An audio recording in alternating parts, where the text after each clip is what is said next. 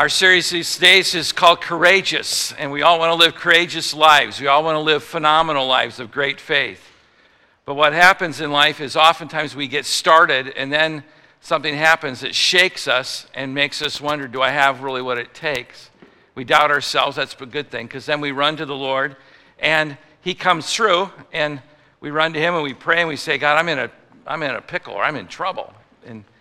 And He says, yeah, I know, I designed that so you would run to me. And we run to Him, and He pulls us out of the pit, or He rescues us, and we know that full well, and we remember that, and that builds our faith.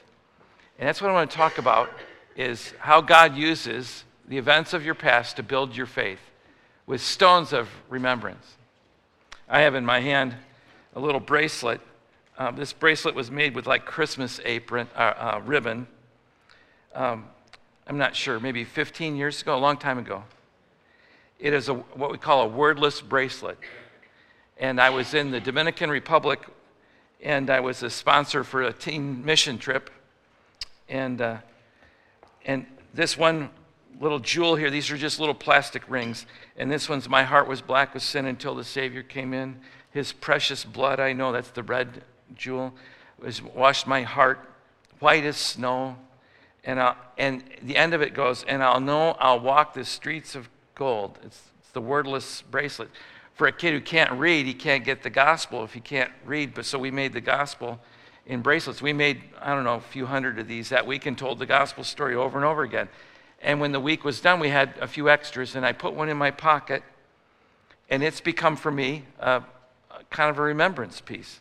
I hang it in my inbox at my office, and it reminds me of the kids who came to Christ, who are now adults, and the churches that we helped in Dominican. Very, very poor country, if you've ever been there. And it reminds me to pray for children in third world countries in general. And it serves as just a visual reminder, not only to pray, but to remember God's faithfulness, and to remember God's goodness and grace, and the heartwarming that took place in my own heart as I flew back from that trip with a group of kids. And when we flew back, I was profoundly changed. If you've ever been to a third world country, you are profoundly changed. There's a part of you that will say, oh, I can leave my shoes, or I can leave some clothes here. It just changes you. And you don't want to let loose of that too quickly. So it is when God has God moments for us. He doesn't want us to lose them. So He gives us what we call stones of remembrance. And that's where we are today in our story in Joshua, the story of courageous living. Joshua chapter 4. If you have a Bible, go with me to the 6th book of the Bible, Joshua, and then chapter 4. And Father in heaven, I pray you'd seal to our hearts now your truth. May it burn in us so we know it to be the truth, not because it was presented by anybody in particular or a particular place, but because it's your truth, because it's settled forever in heaven. Thank you. Now we pray in Christ's name. Amen. What God does is He gives us in the Christian life little small victories. And what that does is it builds the muscle then for greater victories. Because you know He's faithful here, and He helped you here. He'll help you there. And we build on those. And those become memory points. I think memory is really a gift from God. Memory postures us really for better days ahead. It helps us build some confidence for days ahead. Knowing that I walk by faith and not by sight, therefore the Lord, I know He will be my friend, He'll be my helper. But it causes me to stay in the place of His provision, to know this is the place I need to be because the Lord is here. We pick up our story, Joshua chapter 4, but if you're new to this series, understand this. God's people were chosen right out of the get-go, first book of the Bible. God chooses a people called Jews, Israelites. Why does He choose them? I'll tell you why. Because He's God. People ask me that all the time. Why is Israel God's chosen people? Well, because He can choose what He wants. He's God. If it had been up to me, it'd been English or Germans or something else, but He didn't pick them, just pick Israel. He has the right to do that.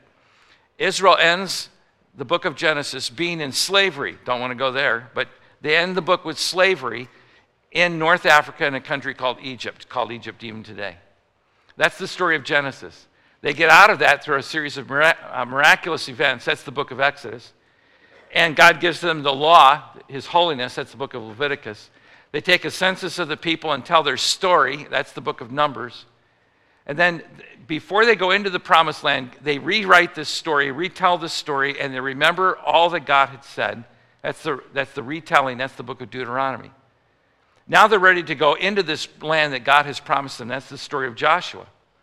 When we get to the book of Joshua, what happens is before they go into the promised land, Joshua doesn't say, sharpen your axes, sharpen your swords. No, he says, sharpen your heart. And the way we got to this point was this. He says, the only way we're going to take this land is if we consecrate ourselves to the Lord. We talked about this a week ago. Consecration is the number one job of those who follow God, and particularly those who believe in Jesus Christ now that Christ is coming, is to devote ourselves to the Lord and wash not only our clothes, but wash our hearts. The Lord will do amazing things, Joshua said, but we have to do it with clean hearts. Consecration is not where it ends. That's just where it begins. Then he wants us to walk in obedience.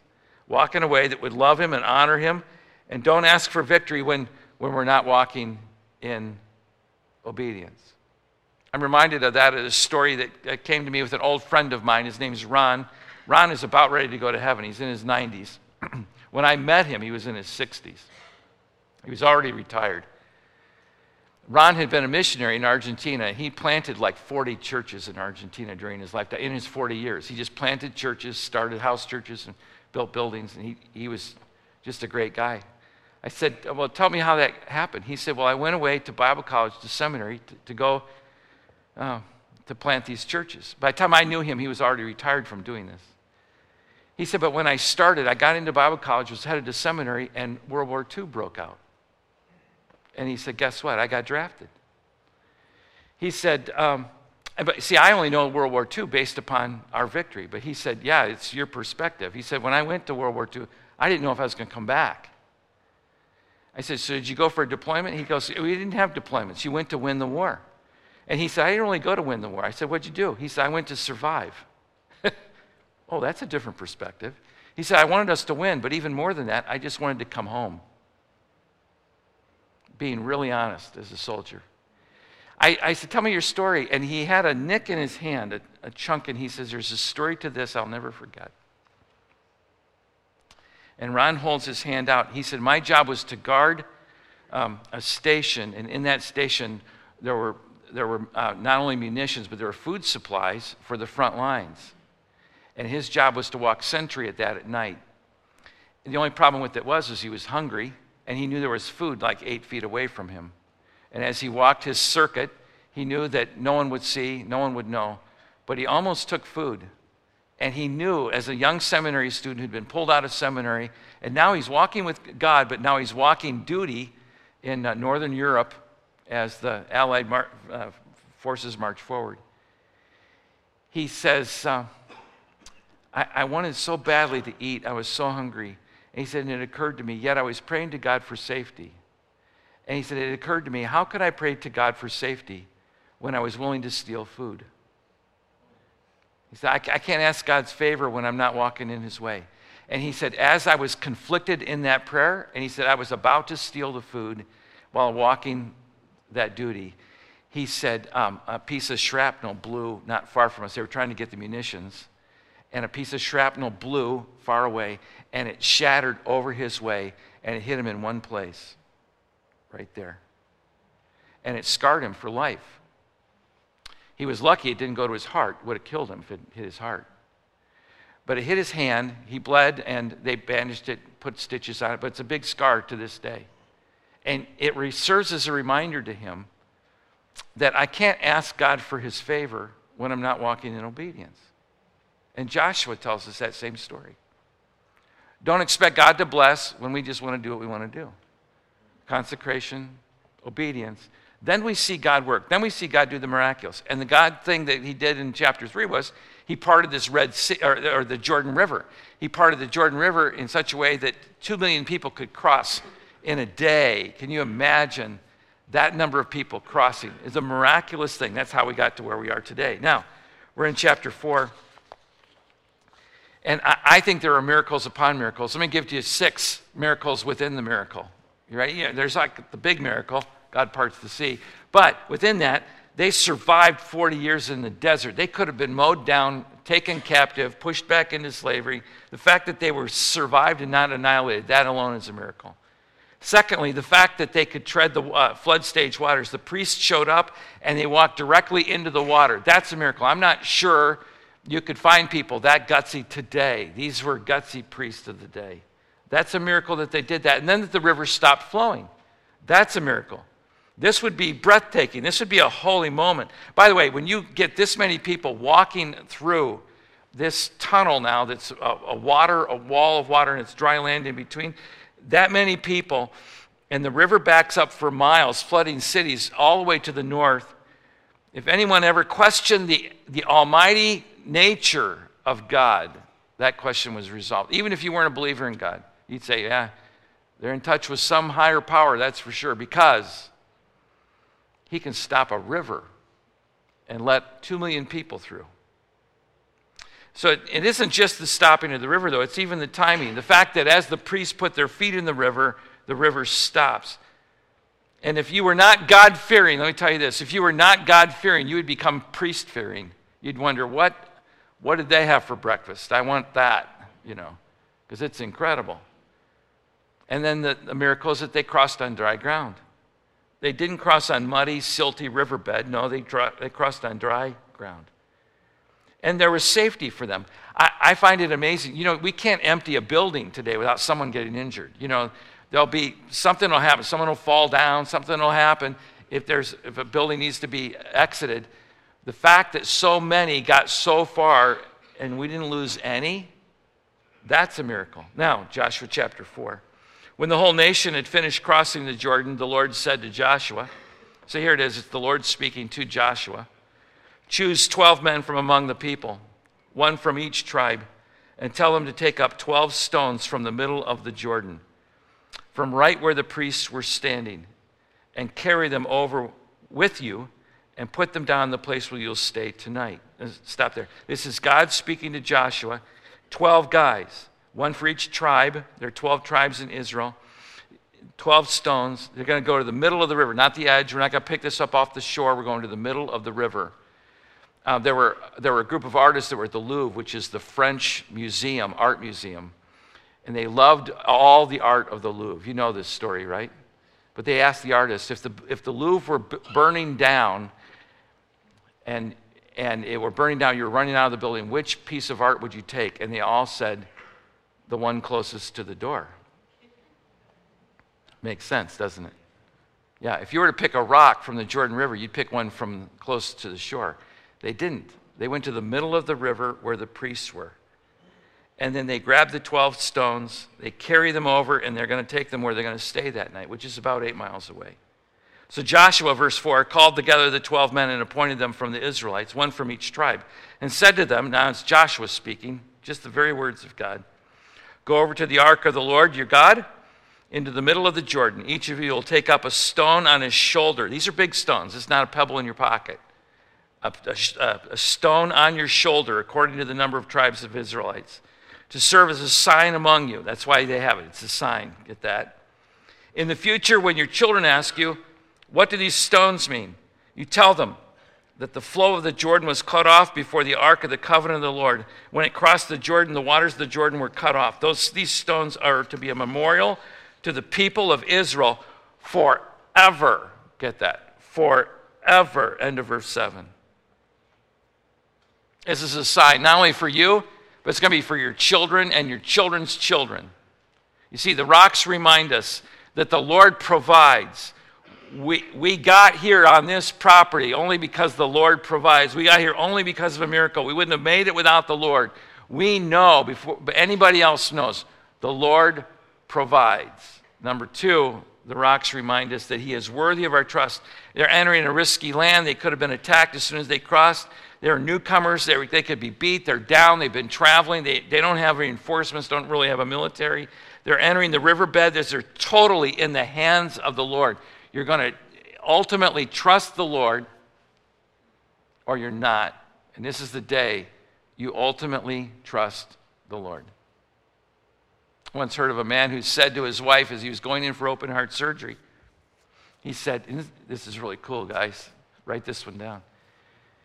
He said he's trying to comfort his wife. He's in for this bypass. It's risky surgery. Not everybody survives. And he said, honey, don't worry. This is the happiest day of my life. He's trying to comfort her, and she's trying to comfort him. He said, honey, don't worry. This is the happiest day of my life. She said, it is. He said, yeah. He said, because either I'm going to die and go to heaven, what's not to like about that? Or I'm going to live and I'm going to come back to see you. Isn't that sweet? Yeah. What a way to go into surgery. These people put their hands, their whole lives, in the hands of the Lord. When you're crossing through that river, if ever you were to pray yourself well up, that would be it. Would it not? If ever you were to say, oh God, I hope this works, this would be the moment. This is purifying. This is consecration all over. I think what it does is it purifies their own hearts. And what it does is it helps us trust the Lord, but not only that, it helps us to know that the Lord knows our problems, our challenges, and He is trustworthy, and that He cares. The 12 rocks will always serve as a reminder that the Lord came through and He did not let us down. Verse 19, on the 10th day of the first month, the people went up from the Jordan and camped at Gilgal in the eastern border of Jericho. So after they cross the Jordan now, they'll have marched about 8 miles. That's a long way, considering they've already gone a mile across the river, probably a mile to get up to it. This is a big day for traveling this many people. They'll go across the eastern border of Jericho, and then verse 20, and Joshua set up at Gilgal the 12 stones he had taken out of the Jordan. He begins to stack the rocks. And this is becoming a memorial. This is becoming a piece. This is where the kids are going to come back to. People are going to come to this place. And he said to the Israelites, verse 21, in the future when your descendants ask the parents, what do these stones mean? You tell them, Israel crossed the Jordan on dry ground. For the Lord your God dried up the Jordan before you until you had crossed over. The Lord your God did to the Jordan what He had done to the Red Sea.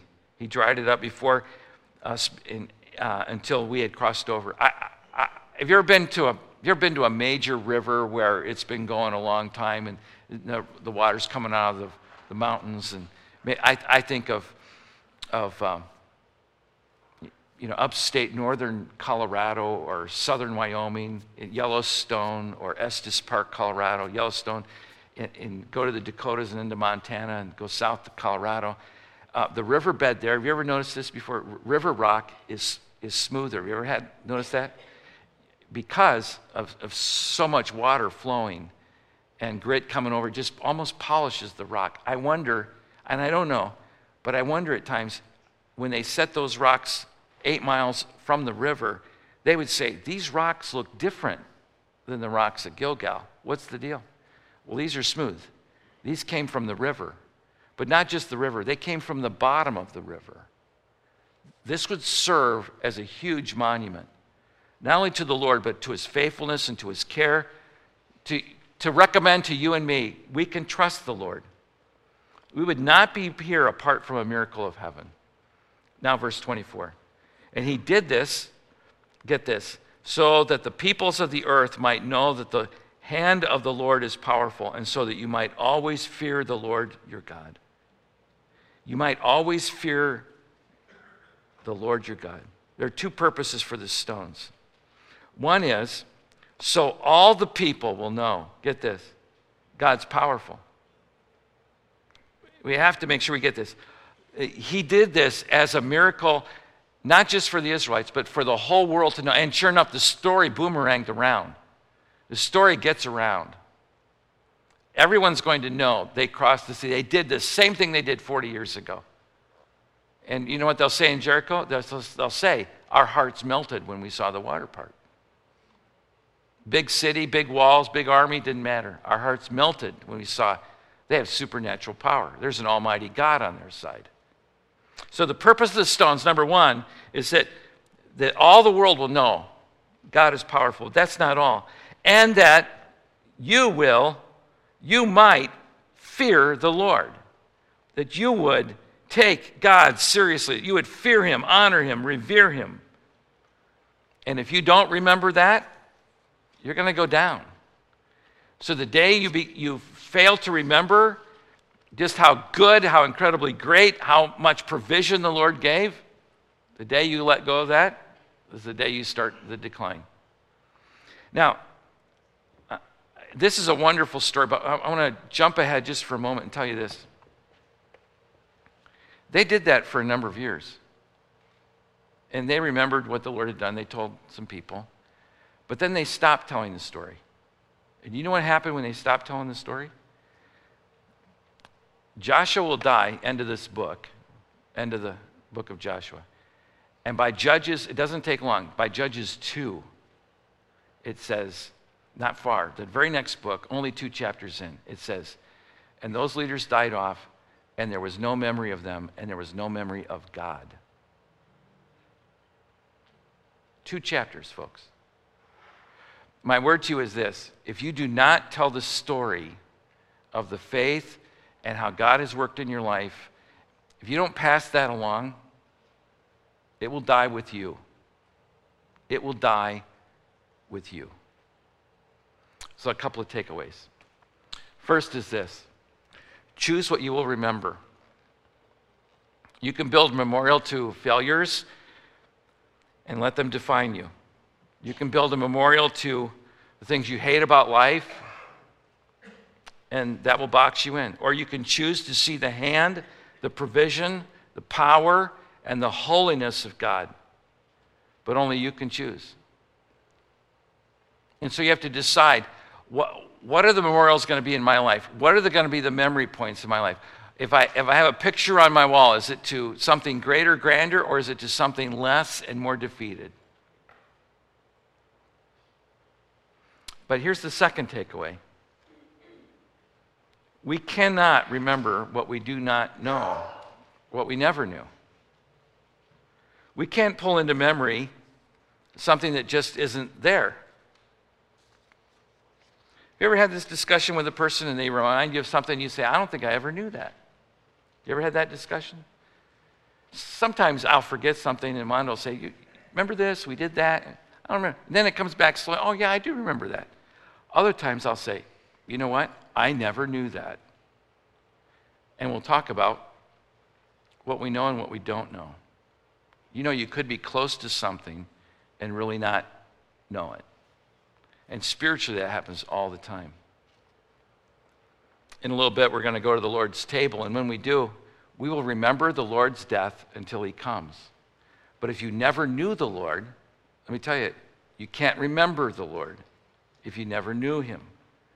When we observe the death, the burial, the resurrection of Jesus Christ, the Bible says this way, for what I receive, I pass on to you. It is of first importance, 1 Corinthians 15, that Jesus Christ, he died not to be a martyr, not for world peace, not for a better economy or to turn over the government, none of those things. He says, I am dying, and he says in the scriptures, he says, I'm dying for your sin.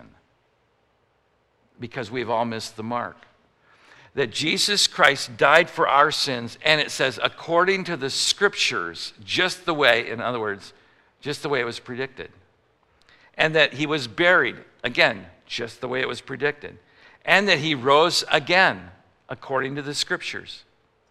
And that he was seen by Cephas, Peter, and the 12. This would be easy for it to slip past us, that Christ died for our sins. Do you have memory of that in your life? Because if you don't have memory, there's this chance that you have never really encountered Christ yourself. You may say, well, I know a lot about him, but I've never really trusted him myself. Well, today's your day to open your heart to trust him. Do you believe that Christ died for you according to the scriptures? Do you believe he was buried, that he rose again? If you've never made the commitment to follow Christ, you don't remember that, I think this is a great day to make it, to seal that deal and know for certain. And that he appeared is not just affirming that he appeared, it's affirming to the people. This really happened. In other words, when Jesus rose from the dead, they couldn't say, well, someone stole the body. Well, okay, the body was walking around and eating food. Okay? This is not a dead body someone stole. This is a living body. And it's just that real. And I'm telling you, that's how real heaven is. See, we don't think of heaven as real because we haven't been there. Okay? And so I want you to know, if you don't have memory of this, this is critically important that you get this. Some of you say, well, I'll just try harder. I'll just work harder at being a better person. I'm telling you, that's exactly what Satan wants you to believe. That you just work at it harder. And there's no way you could possibly do it because God is holy. And even if you don't sin very much, if you live to be 70 years of age, you sin once a week, man, that's a saint sinning once a week. That's 50 times in a year, right? I mean, that's thousands by the time you die. Think about it. If you went into a judge, you go to the court, Charles County Court, go in there, you have a speeding ticket. How many do you have? 3,500. Is he going to let you off? No way. No way. He wouldn't say to you, well, okay, I'll let you in, but when you're in heaven, please don't speed so much. No. No judge in his right mind would allow someone with that many offenses to get by. God, our Father in heaven, doesn't allow one. And yet we're going to have thousands. Therefore, the only thing you can do is turn to a merciful God who says this, for it's by grace that you are saved through faith. I have to just trust him. It's only his goodness towards me. I trust him. It is a gift of God. All I can do, what do you do with a gift? You receive the gift. If I hand you a pencil or a pen and you take it, that's a gift. You receive the gift. No, what do you say? I've taught to say thank you. So I receive the gift and I say thank you. That's all you can do with that. It's the gift of God, not of works. Why? So nobody can boast. If you've never come to Christ, let me encourage you. Receive the gift today. Trust him today. Remember him well. And for those who are inside the family of God, make sure you pass along the faith. Tell the stories of the faith. Build the memorials of the faith. And use the past as a building block for a wonderful, great, faith-filled future. Let's bow together for prayer. Right where you're seated, you might be at the point where you're saying, I'm ready to trust Christ. I don't know how to do that. It's really simple. In your own heart, you just tell God, God in heaven, I know I'm a sinner. I know I need Christ as my Savior. I need him to be mine. And I allow him into my life. I want him in my life now. Open your heart to him. For many of us in the Lord, in the room, Lord, we would say, no, we've trusted Christ already. But there are times when we don't have the victory we'd like because we aren't building on the memories of great steps of faith. Create in us not only a clean heart, but a right spirit, Lord, that we would walk in such a way that we would remember your goodness, your greatness, and we would choose to remember the right things.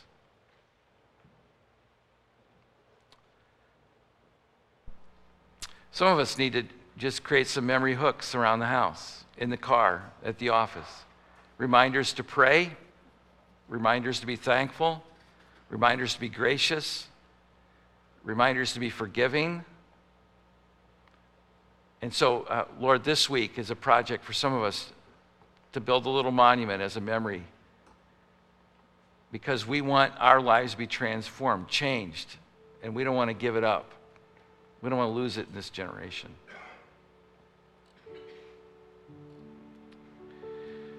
If you're trusting Christ for the very first time, I say welcome to the family. And the angels in heaven sing.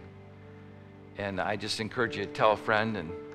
And at the close of the service, there'll be prayer up at the front quarter. If you want to pray, you're more than welcome to, but you don't have to. But you're always welcome to step up and pray. Father, bless these dear people, particularly as we head to this season where we say thank you for remembering just an incredibly good God that you are and giving to us Christ. May we remember him well. We pray in Christ's name. Amen.